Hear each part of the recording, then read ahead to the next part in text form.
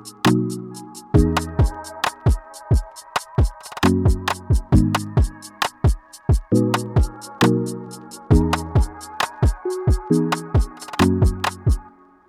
taas YFU Eesti maailmakodanike podcastist. Minu nimi on Tiina Pärtel. Mina käisin YFUga vahetusõpilasena Belgias ja täna on minuga siin koos 2 toredat külalist. Nende nimed on Kättlin ja Taavi Küttis. Aastal 2020 kuni 2021 olid nemad vahetuspereks Mehhiko neiule Ankelyn, kes liitus nende 4-lapselise perega. Ja muide, Ankelyn käis ka ise siin podcastis oma vahetusaastast rääkimas, mida saab kuulata episoodis number 12. Hetkel on neil ka ajutiselt vahetusõpilane Saksamaalt ja lisaks vahepeal käis nende enda poeg Robin YFUga vahetusõpilaseks Uruguaysse. Ja mul on väga hea meel täna rääkidagi sellel teemal, et milline oli nende kogemus olla vahetuspere rollis ja mis tunne neil oli hiljem, kui nende enda poeg käis vahetusõpilaseks, kui erinev see oli. Aga hakkamegi pihta. Tere Kättlin ja tere Taavi. Ja mu kõigepealt tahangi uurida, et kuidas teil tuli üldse selline mõte võtta enda perre veel üks laps, üks vahetusõpilane ja täitsa teiselt poolt maakera? Tere! Tervist! No ma arvan, et mina olen siin süüdi. Et ma arvan, et praegusest kuskil juba 5 aastat tagasi äkki ma isegi YFUs Tiinaga suhtlesin sellel teemal, et üks saksa neiu oli, aga ma tõenäoliselt kiirustasin, sest kodus lapsed ei olnud sellel hetkel valmis. Okay. Ja sinna taha see jäigi siis lõpuks. Aga siis ühel hetkel käis Robinil see klikk ära, et tema tahab ise minna vahetusaastale. Ja siis tuli hoopiski vahele koroona, ehk et ta pidi Tšiili minema. Tšiili ta ei saanudki koroona pärast minna. Ja siis ta ütles, et kuule, aga kui mina nüüd ei saa minna, et võtame siis hoopis endale. Ja siis me hakkasimegi, ma arvan, et me vist otsustasime seda alles ju kuskil praktiliselt suvel vist. Juulikuus alles. No ja siis Ankelyn huvitaval kombel üks eksootiline mehhiklanna oli seal ripakil ja siis me rabasime ta kohe ära. Nii ta tuligi. Ja Taavi võib siia rääkida muidugi seda hamstrilugu, et ka üks naljakas.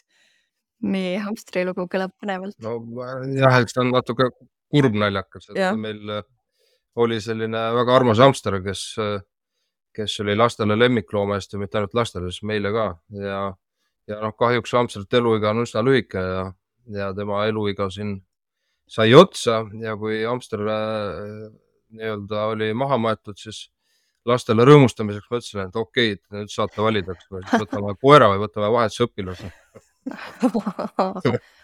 Ja siis tundus, et vahetusõpilane on lihtsam, ei pea temaga jalutamas käima iga päev.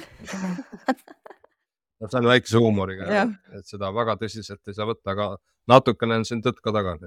Aga mis see tähendab, et lapsed ei olnud valmis vahetusõpilaseks? Ma ei tea, ütleme, et kui siit võtta tagasi kuskil siuke 5 aastat noormees, siis tal oligi, et kuidas ma lähen kooli ja mingi tibi elab siin minu juures, et nii imelik ja mis nad siis must arvavad ja kuidagi sellist, et tüdrukud isegi olid valmis, aga pigem oli ja tol hetkel Robin oli see, kes ei olnud valmis. Vanus oli selle. Jah, et nagu natuke piinlik või, aga nüüd ta on sellest üle saanud ja ise koolitab uusi noori ja saab aru, kui äge kogemus see tegelikult on. Ja kui valesti tegelikult tol hetkel nagu mõtles, et aga noori ei osanud sellest midagi arvata. Okei, väga kihvt. Aga mida teie sellelt aastalt üldse ootasite? Ma saan aru, et Robin tahtis minna vahetusõpilaseks, aga mida teie ootasite uuelt pereliikmelt või sellelt aastalt? See on üsna hea ja huvitav küsimus, et ega väga raske ongi midagi oodata, et kui sul on üsna suur pere, et päevad on üsna täidetud, et suure perega neid hetki, et kus sa lihtsalt viskad korra pikale mõtled, mis ma nüüd oma päevaga peale hakkan. Neid hetki väga palju ei ole, aga kindlasti me ootasime sellist põnevat ja nii nagu võtlen üldse eksootilisest riigist pärit noort, kes arendaks siis meid, meie lapsi ja meid terve perena.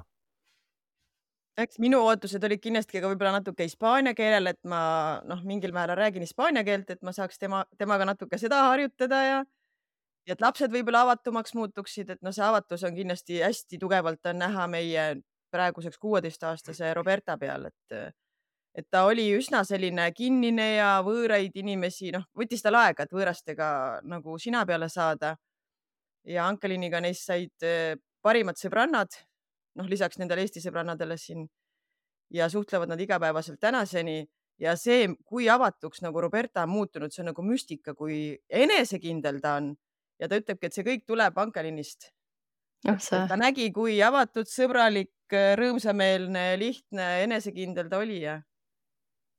Nii kihvt. Ma kohe küsin selle kohta täpsemalt, et kuidas kõik omavahel läbi said, aga kui te juulis otsustasite, et võtate vahetusõpilase ja leidsite Ankelyni, siis augustis juba vahetusõpilased saabusid Eestisse. Milline see esimene kohtumine üldse oli? Tema tegelikult koroonapiirangute pärast jõudis meieni alles septembri lõpus. Mehhiko riik ei lasknud teda välja lihtsalt enne. Okay. Aga esimene kohtumine oli kusagil kella 1 ajal öösel lennujaamas. Mina, Robin ja Roberta läksime talle vastu. Ja siis ta oli siuke väike murumunakene tuli, ta oli hästi lühike. Aga kuidagi ta nagu kohe sobis meie perre. Et jõudsime koju, ma ei tea, mis ta oli vist kella 2, mina läksin magama, aga nemad hakkasid siis maja tuuri veel siin tegema ja ma ei tea, kaua nad meil lasid siin. Et põhimõtteliselt esimesest päevast alates ta oligi nagu meie pere laps.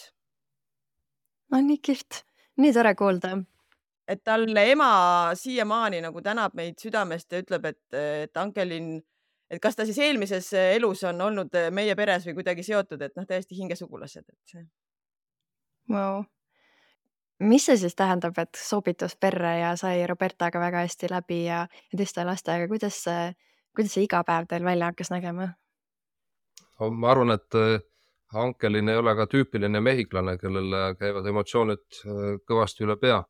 Et ta pigem oma temperamendi poolest oleks selline pigem üsna selline positiivne eestlane, kes on rahulik, 2 jalaga maa peal ja kellel ei käi emotsioonid pidevalt nii-öelda üle pea. Et ma arvan, et see iseloom ja temperament sobis meie perega väga hästi. Et kuna meil pereema on väga temperamentne, siis Mehhiko selline rahulik tüdruk sobis siia nii-öelda täienduseks ideaalselt. Väga huvitav. Aga selles mõttes et tüdrukud, et näiteks Ankelyn Robertaga ühte tuppa ei läinud, et nad oleksid nagu veel lähedasemad, aga ta enamus oma ajast siiski veetis seal Roberta toas. Et Ankelyn sai meie siis keskmise tütre toa endale ja väiksed tüdrukud kolisid ühte tuppa selleks ajaks. Kui Roberta sai nii lähedase sõbranna ja Robin sai ka siis eelkogemuse vahetusaastast nii-öelda või maitse suu, siis kuidas väiksemad õed suhtusid temasse? No ma pean tunnistama, et ta on meie kõige väiksem tüdruk, võtab kogu aeg minu telefoni ja kuna temal endal Skype'i ei ole või mingisuguseid helistamise või kirjutamise võimalusi muid, siis ta minu Skype'ist kirjutab Ankele kogu aeg, saadab südameid ja naerumärke ja küsib, tema see kirjakeel on natuke nünkliga, mis teete ja vahel, kui ma seda Skype'i saatan, see on väga kihvt suhtluskeel, et väikesed tüdrukud küsivad, ma arvan, vähemalt kord nädalas, et millal nüüd Ankelyn ikka tagasi tuleb, et millal me teda näeme. Et nad võtsid teda täiesti oma õena, et pidevalt kallistasid, jutustasid, mängisid erinevaid lauamänge. Ta oli, ma ütlen, täitsa nagu meie peretütar, et ei olnud siin absoluutselt vahet, et kes on kes, et kõik viiekesi olid nagu meie pere lapsed. Ja tõenäoliselt keeleõppele tulid need väikesed ka hästi palju kasuks, sest see kõige väiksem ju sel hetkel, mis ta oli 5. ja ta ju ei rääkinud sõnagi inglise keelt, et esimesel päeval ma läksin poodi, jätsin nad kahekesi koju ja siis tagasi tulles Ankelyn teadis juba sõnapaari vana piim. Ja see on meil naljakas siiamaani. Igal juhul beebiborni nukk nii-öelda pissis siis talle pükste peale ja see haises hirmsasti ja siis väike suutis ta selgeks teha, et sinna on talle siis antud tõenäoliselt piima, mis on vanaks läinud ja siis sealt tuli vana piim. Wow. Aga mis keeles üldse lapsed omavahel rääkisid? No alguses vist oli inglise keel, aga me läksime väga kiiresti eesti keele peale üle. No tegime üsna kiiresti selle otsuse, et vahetusõpilasel tuleb kihvt aasta siis, kui ta võimalikult kiiresti selle keele omandab. Ja me alustasime siis seda rutiini, et igapäevaselt peab ta 5 uut sõna presenteerima meile. Ja alates siis peale 1 kuud ma ütlesin, nüüd on niimoodi, et iga nädalavahetus pead sa tegema meile eestikeelse presentatsiooni. Teemad olid erinevad siis kas oma riigist, oma perest, igasugused erinevad teemad, et eesti keeles presentatsioon. Ja kui 2 kuud sai täis, siis ma ütlesin, et me nüüd suhtleme eesti keeles, et inglise keeles me võime täpsustada, aga meie kodune keel on eesti keel.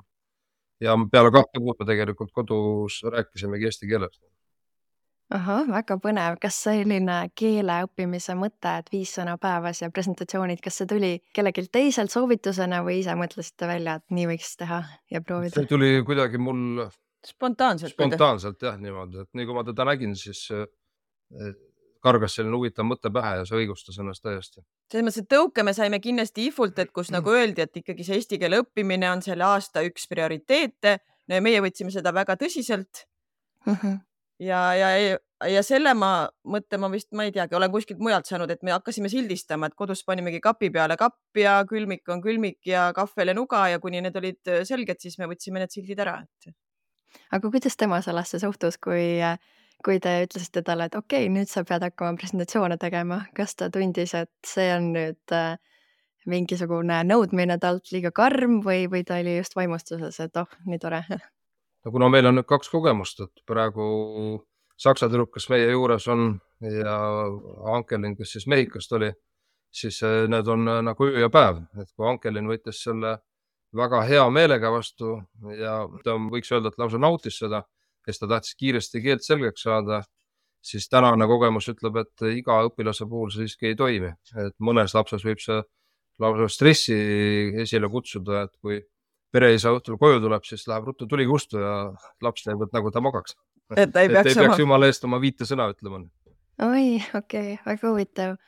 Ja me jätsimegi kuna ta ei ole päris, on meie ajutiselt meie juures ja me ei ole päris peret, aga me jätsimegi selle projekti katki, sest kui lapsel endal ikkagi väga tõsist motivatsiooni õppida ei ole või siis väga suruda ka ei saa, et eks iga asi tuleb omal ajal ja tuleb minna siis võib-olla ühes teises tempos.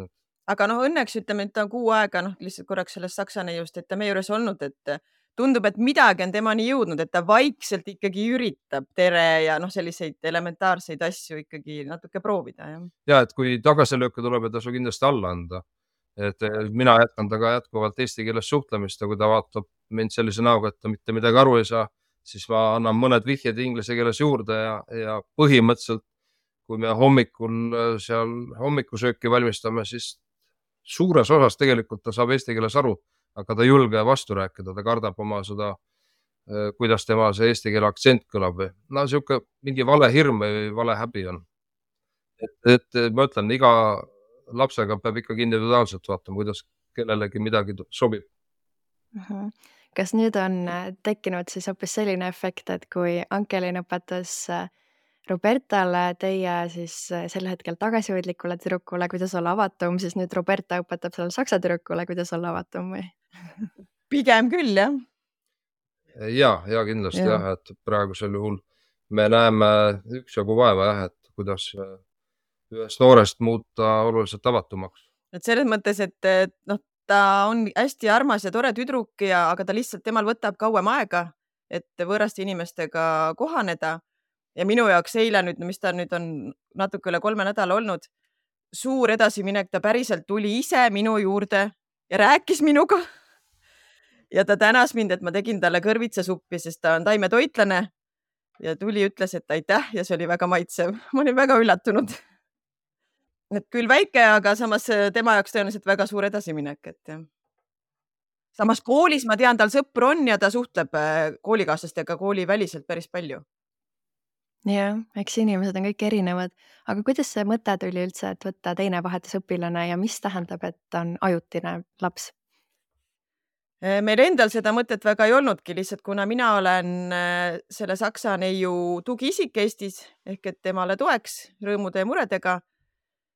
Ja kuna temal Eestisse tulles veel ei olnud päris vahetuspere, sest tal vist ka see protsess algas päris hilja, et ta selle otsuse tegi, ei olnud veel jõutud, siis ajutisel perel, kus ta oli, tõenäoliselt mingil põhjusel ressursid lihtsalt sai nagu otsa see aeg, kui nad olid valmis vahetuslast enda juures hoidma. Ja siis YFU-st mulle helistati, et mina kui tema tugiisik, et kas mul oleks võimalik või kas meie perel oleks võimalik ise siis ajutiselt talle pere pakkuda. Ja nüüd ta ongi siis kohe saab 6 aega täis ja rõõmus uudis on see, et tal siis pühapäeval toimub kolimine päris püsiperre. Okei, see on tõesti tore, sest ma mäletan, et ma ise, kui ma olin Belgias vahetusõpilane, siis ma olin ka alguses ajutises peres ja endal kindlasti oli ka vahetusõpilasena see nukker moment, et appi, keegi ei taha mind, mis mul viga on, et teised juba leidsid pere, nii et ma arvan, et see võib talle ka nagu olla asi, mis teda rohkem lukku keerab. Ja sellel teemal ma olen temaga rääkinud, et kindlasti see võib olla üks lukkukeeramise põhjuseid, aga me oleme üritanud nagu hästi palju seda lippu ka kõrgel hoida ja teda positiivsena hoida ja nädalavahetusel käisime Lõuna-Eestis, võtsime ta kaasa ja sellest oli ka hästi tänulik tänas, et me ta kaasa võtsime ja et mulle tundub, et vaikselt siit hakkab nagu pööre tulema positiivsema ja siukse aktiivsema elu poole Eestis. Ja paistis talle see ka meeldima, et lund hakkas sadama. Ta ütles, ta pole nii palju lund näinud ja esimest korda elus tegi oma kelgusõidu mäest alla. Siis ma nägin tõesti, et lapsel oli ikka suur rõõm silmadest välja paistmas esimest korda kelgutada. Et ta ja selle 7 ja 11 aastasega nad mitu tundi möllasid õues. Nii tore, et sellised lihtsad asjad või eestlastele kuidagi selline tavaline asi juba tundub kellelegi võõralt tulijale midagi väga-väga erilist. Ja selles mõttes võib-olla siia vahele ma ka ütleks, et kui me oleme kellegagi oma tuttavatest või suguvusest rääkinud, et mis mõttes ajutine pere ja miks ei ole nagu kohe, et aga seal on erinevaid põhjuseid. Ja meil ju poeg, kui Robin, kui läks Uruguaysse, tema ju sai ju selle teada, et ta peab riiki vahetama 5. augustil ja 15. august ta lendas. Okei. Ja siis ta oli 2 kuud ka ajutises peres. Aga sellest hoopis kasvas nagu välja teine hästi tore ja armas suhe, et tal on nagu 2 pere Uruguay's. Et selles mõttes ei peaks nagu seda nagu muretsema, et see ajutine pere, et tuleb pigem positiivne sealt üles leida. Ja sa ise mainisid, et sa olid või oled tugiisik sellele vahetusõpilasele. Kas vahetusperena on teil ka YFU poolt mingisugune tugi või tugiisik olemas või kas sealt tuleb mingisugune toetus ka jooksvalt? Kui me olime nagu päris püsipereks Ankelynile, siis meil oli tugiisik oli olemas, et oli tugiisik meie perele ja noorele endale on siis selline noorem tugiisik, kes temaga siis tegeleb, tema rõõmude muredega. Ja juba tuli juttu sellest, et seal saksa tüdrukule väga meeldis kelgutamine ja viisite ta Lõuna-Eestisse. Mis te veel nii Ankelyni kui selle saksa neiuga olete teinud või mida te tahaksite, et nad kindlasti Eestis kogeksid?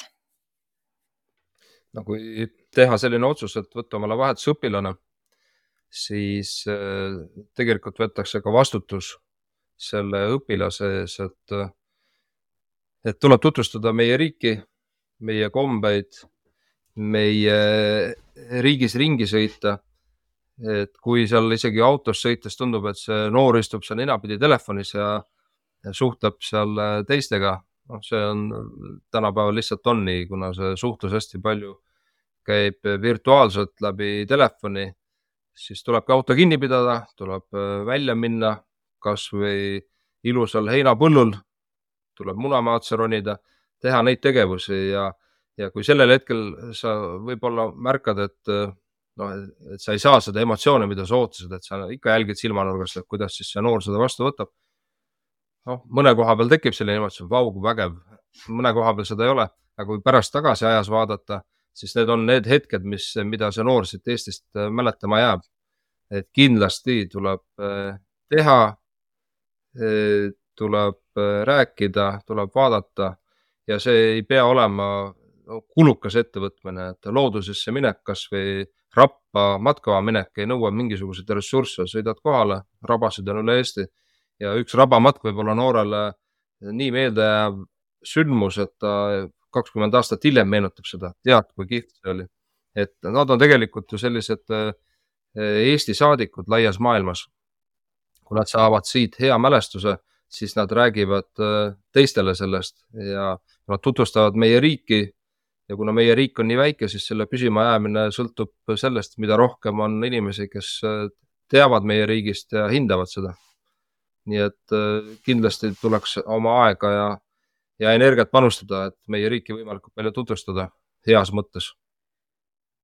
Ja Ankeliniga ühel hetkel me tegime ka sellise nimekirja, ütleme kuskil poole peal, et mida ta veel vaadata tahab, kus ta käia tahab ja siis panime kirja, et kus ta saab nagu üksi ära käia, et Vabaõhumuuseumisse ma ei pea taga kaasa minema, et sinna ta võib sõbrannadega minna, aga et kuskil kaugemal, et siis vaatame koos, et kuidas me saame seal käia. Tegelikult see oli üks presentatsiooni teema, et Ankelinile ma andsin ülesande, ole hea, tee eeltöö, milliseid kohti sa Eestis tahaksid näha.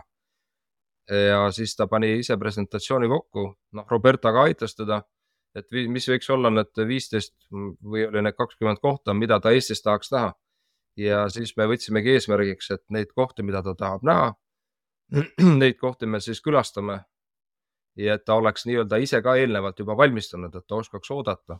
Et siis on juba temal endal ka põnevus, et ta nii-öelda me lihtsalt ei vii teda kuskile, vaid ta on juba eeltöö teinud ja enda jaoks asja ka huvitavaks juba mõelnud. Ma ei tea, mul siia vahele tuli lihtsalt nende käimistega, et me käime hästi palju ka küll kas Saaremaal või Võrumaal, et kus veel vanavanematel on maakodud või kus nad elavad, et siis Saaremaal ka selles mõttes, et ikkagi nagu oma laps, et aitas lehti riisuda ja puid riita laduda ja selles mõttes ta kõike tegi koos meiega, et ta oli nagu võrdselt oma lastega, et ei olnud nii, et tal olid kuidagi mingisugused eelised või midagi, et pigem oli vastupidi, ma kodus vaatasin, et tema muudkui koristab ja suured lasevad väga mõnusasti liugu tema najal ja siis ma mõtlesin ühel hetkel, ei nüüd aitab, et meil ei ole koduabiline Lõuna-Ameerikas siin praegu, et siis istusime suurtega maha, tegid 3 peale koristustabeli ja täpselt iga jumala nädal, igal täpsel päeval siis nad koristasid, kes mida kokku lepitud oli. Väga hea süsteem. Aga mis olid need erinevad kohad, mida Ankelyn näiteks oma presentatsioonis ära tõi, et mida ta tahab kogeda või näha Eestis? Üks, mis mul kohe pähe lõi, oli, ta tahtis sinna rummukarjääri minna. Ja seal me suvel käisime. Ma tean, Vahetusumuuseum oli seal. Suur Punamägi. Seal me käisime. See ma praegu ei mäletagi. Neid oli päris palju tegelikult see nimekiri. Ja mul kuskil kindlasti kirjas ka veel, aga... Et põhikohad, mis tal eesmärk oli, ma arvan, top 5 kohta me käisime kindlasti läbi. Ja me temaga sõitsime tegelikult Eestimaal hästi palju ja kõige meeldejäävam sündmus tema jaoks on see, kui me käisime Ida-Virumaal, oli vabariigi aastapäev, läksime tuubidega sõitma ja sellest sattusime siis saunamaratonile, kus käidime jääaugus suplemas, et see oli tema jaoks tippsündmus, ma arvan sellest, et Mehhiko tüdruk istus peaaegu minut aega jääaugus ja ETV tegi sellest jälle reportaaži ja lõpuks ta oli õhtustes uudistes, kuidas Mehhiko tüdruk istub jääaugus. Ja tema jaoks oli see nii meeldejääv sündmus, et siiamaani seda. Ja see oli selle Eesti 103. sünnipäeva raames üritused 103 minutit jääaugus, et inimesed järjest nagu istusid. 101 Eesti. Jah, 103 vist oli. Ja siis me sattusime kõik jääauku. Meil polnud kellelgi riideid kaasas ega mitte midagi. Kõrval oli spordihoone ja siis me leiu nurgast leidsime endale kõik ujumisriided. Wow. Et ta tuli sükeste meie hullustega kaasa mõnusasti. See kõlab väga-väga kihvti mälestusena. Kas sellised spontaansed hullused või põnevad asjad, kas see oli teie perele enne ka omane või see vahetusõpilane lisas seda vürtsikust ja pealehakkamist? Ma arvan, et ta oli enne ka omane, aga tõenäoliselt me võib-olla läksime rohkem veel kaasa, kui tema oli ka, et vaadata, kuidas ta suhtub ja kuidas ta hakkama saab ja kuidas me ise hakkama saame. Aga me oleme ise ka üldiselt siuksed, hästi palju reisime ringi ja teeme spontaanseid otsuseid. Ja. Kui tema jaoks oli võib-olla see üks meeldejäävamaid hetki seal jääaugus käimine ja millest tehti üle-eestiline lugu, siis mis teie mõlema jaoks oli meeldejäävamad hetked sellest vahetusaasta kogemusest? No minu jaoks kindlasti oli see, et kui alguses tekitas hirmu, et tuleb uus inimene majja ja kuidas siis ikka läheb ja nii edasi, siis ma alguses ei suutnud kindlasti, kui keegi oleks mulle öelnud, et see laps võib sulle sama armsaks saada nagu omad lapsed, siis ma oleks öelnud, et sa teed nalja. Et uskumatu jah, et täiesti võõrast riigist inimene, kes sinuga sama keelt isegi ei räägi ja ta lõpuks saab sulle nii omaseks, et kui sa teda ära saadad, siis sul on silmad märjad ja on väga kurb, et ta läheb ära, et ma siiamaani, kui me räägime, siis ma ütlen, et Ankelyn, millal sa nüüd koju tuled tagasi? Ja ma arvan, minule, ma ei teagi, praegu kuidagi esimese asjana seostus köögipõrand, kuidas me siis seal koos kokkasime või midagi tegime ja siis me istusime köögipõrandal ja rääkisime elust ja ilmast, et natuke eesti keeles ja siis vahepeal purssisime seal hispaania keelt ja et need olid siuksed toredad olemised kahekesi koos. Kui erinevad üldse on mehhiklased ja eestlased omavahel? Tean, sa Taavi vahepeal ütlesid, et ei olnud tüüpiline mehhiklane, aga millised on mehhiklased ja eestlased või mida te teada saite Mehhiko kohta, mida te ei oodanud? Nojah, kuna Ankelyn ei olnud veel väga selline tüüpiline lõuna-ameeriklane, siis Robin tagasi tulles ütles, et on ikka üsna erinevad on eestlased ja lõuna-ameeriklased. Et lõuna-ameeriklased elavad hetkes.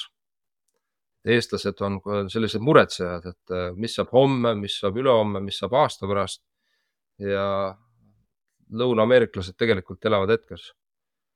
Ja võib-olla võiks öelda, et Ankelyn selle koha pealt võib olla ka pigem lõuna-ameeriklane, et väga palju pikalt ette ei muretsenud. Aga nii nagu Robin ütles, et see, mis juhtub täna, homse pärast pole vaja muretseda. Ja mis mina Mehhiko kohta teada sain, ma arvan, tõenäoliselt suur osa inimesi arvab, et Mehhiko, seal on väga soe, aga tegelikult selgus, et nendel on talvel ikkagi väga külm. Paksud tekid ja õues võib sul seal samamoodi 5 kraadi ainult olla.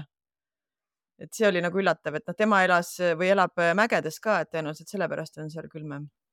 Ja Robinil sama lugu, kui ta Uruguaysse oli, meie mõtleme Lõuna-Ameerika, et saaks ometi mitu paari lühikese püksi ja T-särke ja siis saime infot ka, et ikka talvel läheb ikka jahedaks ka, aga Robin ostis omale kohavalt talveriided juurde, sest talvel toas oli seal ikkagi mingi nädal 10 kraadi, kraanist tuleb ainult külma vett ja siis sa pead minema duši alla, kus tuleb jääkülma vett, toas on sul 10 kraadi ja siis, kui me Robiniga seal tegime Skype'i vestlused pildiga, siis ta oli paks viljane müts peas, kapuuts sulejopega. Tekka veel ümber. Ja tekka ümber ja lõdiseb tekkel, ütleb, nii külm on. Ja siis ta on Lõuna-Ameerikas, et see tundus. Ja meil oli samas Eestis oli ju südasuvi 30 kraadi õues ja siis oli nii naljakas. Et see oli üsna koomiline vaatepilt, jah, et see on ka selline kihvt kogemus. Ja samas on praegu muidugi natuke hale naljakas, et meil saksa neiu ka, et mis meil kodus on siuke 20 kraadi. Ja siis ta käib ja lõdiseb, siin on nii külm, siin tekk on ümber, issa, mul on nii külm. Ja kui talv tuli, jah, üks päev oli siin -3 või -5 kraadist, et jumal, kui külm, ma ütlesin, talv pole veel hakanud, ta alles hakkab külmaks minema, et võib tulla -30. Siis ta oli sellise näoga, kus see lennujaam on. Ei. Võiks ju arvata, et Saksamaal on ka külmad talved, aga eks seal on tema on lõunast pärit, et seal pigem on jahedam. Ta ütles, et lund on nendel väga harva. Ja siin, kui me esimene päev olime Võrus, siis seal oli võib-olla 10 sentimeetrit veel lund ei olnud, et ma pole elus nii palju lund näinud. Ja kui öösel sadas, siis 15 sentimeetrit lund juurde ja hommikuks oli 20 sentimeetrit lund, siis see, kuidas ta seda lund imetles, vaatas, lõpuks me matsime ta üleni praktiliselt lume alla, et tema jaoks oli see väga äge kogemus. Kihvt. Aga kui erinev üldse oli see kogemus, et ühelt poolt siis võtta ja teiselt poolt maakera üks võõras laps enda perre ja teiselt poolt saata oma enda laps teisele poole maakera? Kui oleks pidanud Robini kohe alguses saatma teisele poole maakera, ma arvan, et oleks oluliselt rohkem muretsenud ja mõelnud võib-olla mingisuguseid mõtted, mis ei ole üldse põhjendatud. Et kuna meil endal siis Mehhiko tüdruk oli ja me saime aimu, mis see vahetusaasta tähendab, oli endal oluliselt lihtsam oma last ka saata, sest me nägime, et see programm on ikkagi turvaline. Mis ei tähenda seda, et lapse eest tehakse kõik ette taha ära. Et noor peab tegelikult iseenda eest väljas olema. Kui sa lähed vahetusaastale sellise mõttega, et sa oled seal lillelaps, siis see kindlasti ägedat vahetusaastat ei too. Et selle vahetusaasta eesmärk on tegelikult noor areneks ja ta oleks ise võimeline enda eest seisma ja ise hakkama saama. Ja see, ma arvan, Robinile oli see hästi oluline ka, et kui ta läks, ta nägi meie Mehhiko trükku pealt, et kui sa sõpru tahad, sa pead ise neid sõpru omale otsima. Kui sa tahad midagi üldse saada, sa pead ise olema aktiivne ja silmatorkav. Ja ma arvan, et see oli meie jaoks meie pluss, et kui oma last oli oluliselt lihtsam saata.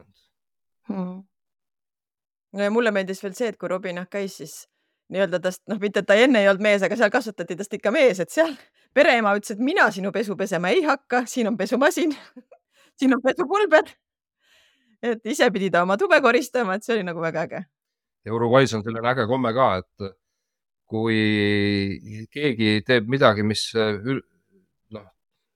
pererahvale nagu ei sobi, siis võetakse jalast kas siis suss või plätu ja siis antakse sellega vastu peale. Aga selle info me saime juba enne, Ankelyn rääkis meile sellest, tema peres on täpselt samamoodi. Ja siis kui Robin oli tuba koristamata, siis pereisa tuli, võttis jalast tuhvli ja tõstis selle üles. Nii, Robin, kas saab tuba koristada? Saab. Ohoh, täitsa erinev Eesti kommetest. See oli natuke huumoriga ka niimoodi, aga see oli siiamaani Robin, kui väiksed tüdrukud mingit pulli kodus teevad või ei kuula sõna, siis Robin võtab jalast oma sussi ja võtab. Nii. Ja kusjuures mulle praegu meenub et kui Ankelyn tuli, siis ta ema ka ju hästi muretas, et kuidas ta siin on ja käitub ja siis ta mulle andiski selle nipi, et kui ta ei kuuletu, siis võta suss ja anna talle. Kas sa kasutasid ka seda või? Ei, ma ei kasutanud seda kordagi. Aga kui palju te ise nii Ankelyni vanematega suhtlesite kui Robini vahetusvanematega?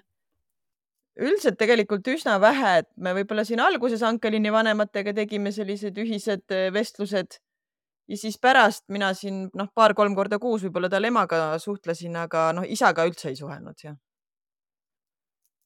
Ja ega Robini vahetusvanematega ka me praktiliselt ei suhelnud. 2 korda Robin ise tegi ettepaneku, et teeme Skype'i vestluse ja see oligi vist kõik.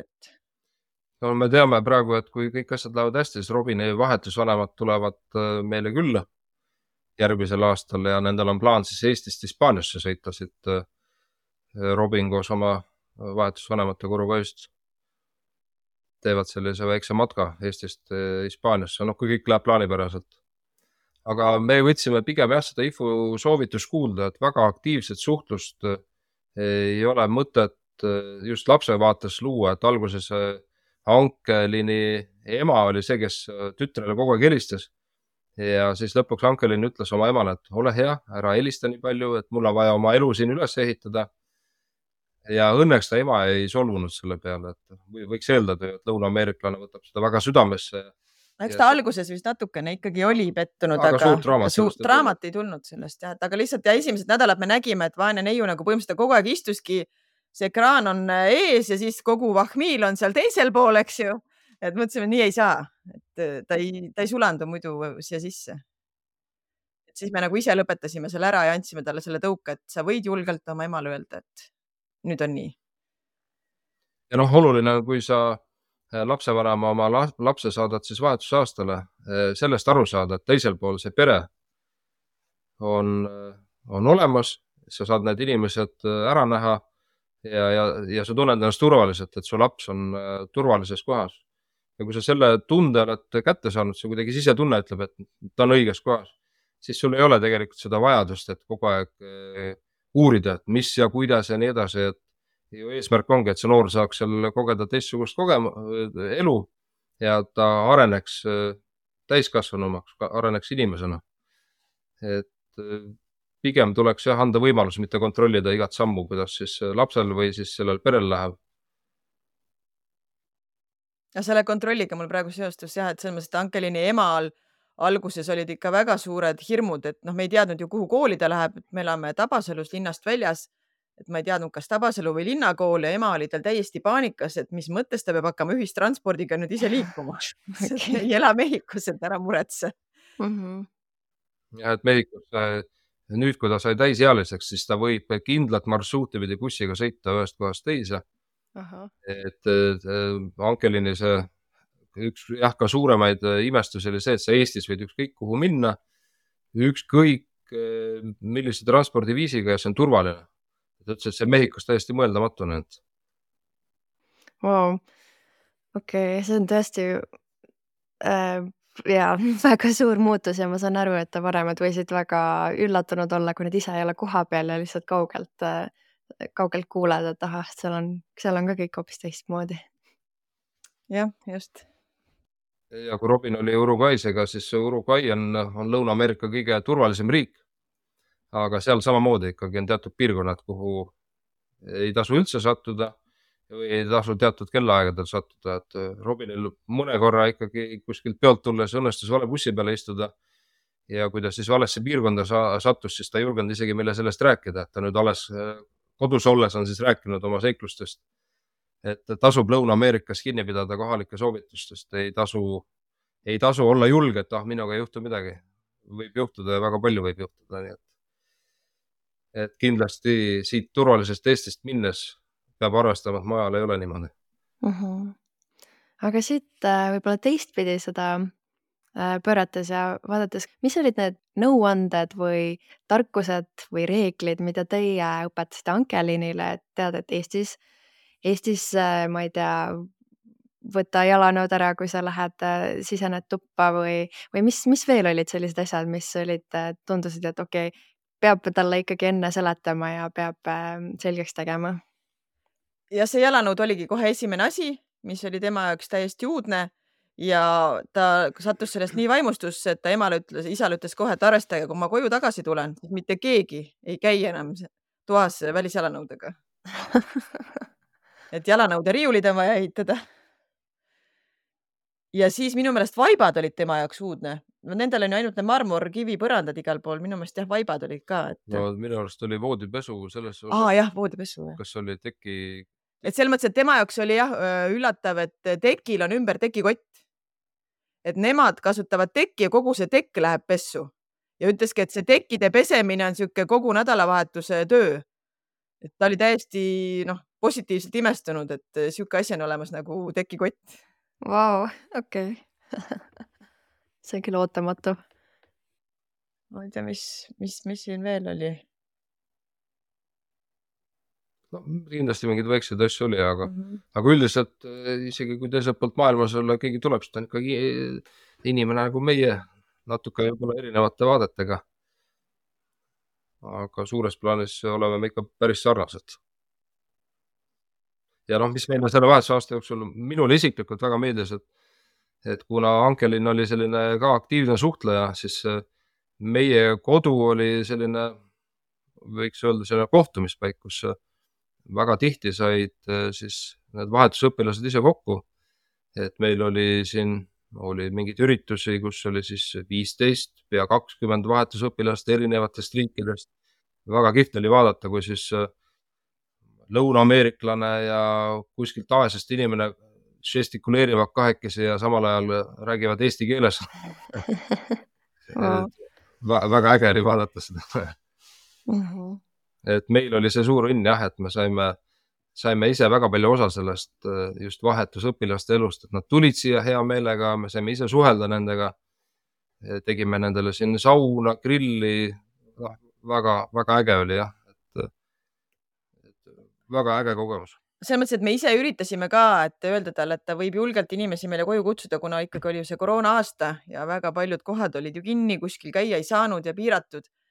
Et siis lubasimegi, et kutsu siis meie juurde koju, et keda lubati ja keda ei lubatud, eks, et kuidas kodused reeglid olid omakord. Ja mulle tundub ja kõlab, et saite, nagu te alguses mainisitegi mõlemad, et oli kohe pereliige ja kõik teised lapsed võtsite nii omaks ja saite nii hästi läbi. Kuidas see äraminek siis teie jaoks oli see päev, kui pidi ütlema, et okei, nüüd sa lendad tagasi Mehhikosse ja ei näegi igapäevaselt enam? Kurb oli esiteks, me pikendasime tal, ise pakkusime, et vist üle kuu aja ta oli kauem Eestis, kui tal algselt oli nagu kokkulepe. Ja siis me tegime ühe suure lahkumispeo talle, et talle pool suguvõsa ja kõik sõbrad, kes meil siin olid külas. Robin on meil kõva videote monteerija. Robin siis alustas päris palju juba enne Ankelyn äraminekut lahkumisvideo kokkupanekut. Tegi intervjuud kõikide pereliikmetega ja siis eelneval õhtul me istusime kõik meie elutuppa maha ja ütlesime Ankelynile, meile sulle väike üllatus ja siis panime selle, see ei olnud väga pikka, aga ma arvan, et siuke 5+ minutit selline lahkumisvideo ja noh, seda oli päris kurb vaadata, et siis olid silmad kõigil märjad, ühtepidi nagu rõõmust, et nii palju ägedaid hetki on koos veedetud ja teistpidi, et see ongi see viimane õhtu nüüd. Ja nüüd Ankelyn ongi tagasi Mehhikos ja nagu ma juba kuulsin, siis läbi Skype'i suhtlete pidevalt ja hoiate veel ühendust. Kas teil on ka plaanis külla minna sinna talle? Plaanis on ta kindlasti, aga millal, seda on praegu jah raske öelda. Tahaks koos kogu perega minna, aga 6-liikmelise perega, kus mõnel on tulemas sõjaväekohustus, mõni plaanib USA-sse minna, trennid, värgid, see jah, nii lihtsalt ei saa toimuma, et eks me kindlasti oleme minemas, aga aeg näitab, millal me siis kõik koos sinna jõuab. Sest et Ankelyn ise ju tegelikult täitsa mõtles Eestisse ülikooli tulla. Tal eesti keel ju oleks selle tasemel küll, aga Eestis ei ole ülikoolis Hiina meditsiini, mida ta tahab õppida. Ja siis see plaan jäi kahjuks katki, et ta praegu plaanib hoopiski Kanadasse minna. Väga huvitav mehhiklane, kes tahab õppida Hiina meditsiini ja Kanadas.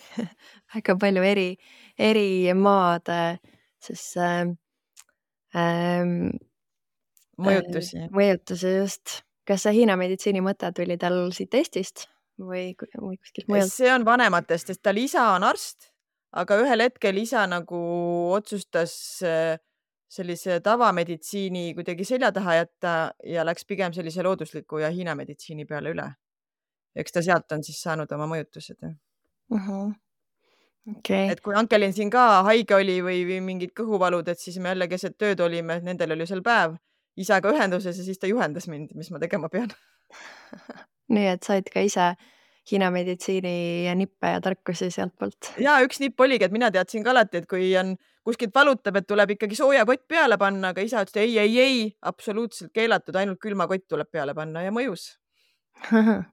Okay, kas see loogika on siis, et põletikule ei tohiks rohkem kuumust panna, vaid jahutada maha? Külmist jah, kuidagi selline loogika jah. Ja vähemalt see aitas alati, nii et jah, külm käterätik kiiresti läks mängu jah. Väga põnev, siis tundub, et saite nii mitmekülgselt uusi teadmisi ja oskusi ja tutvusi selle aasta jooksul. Mida te ise tunnete, et te kõige rohkem väärtustate, et mis see aasta teile andis?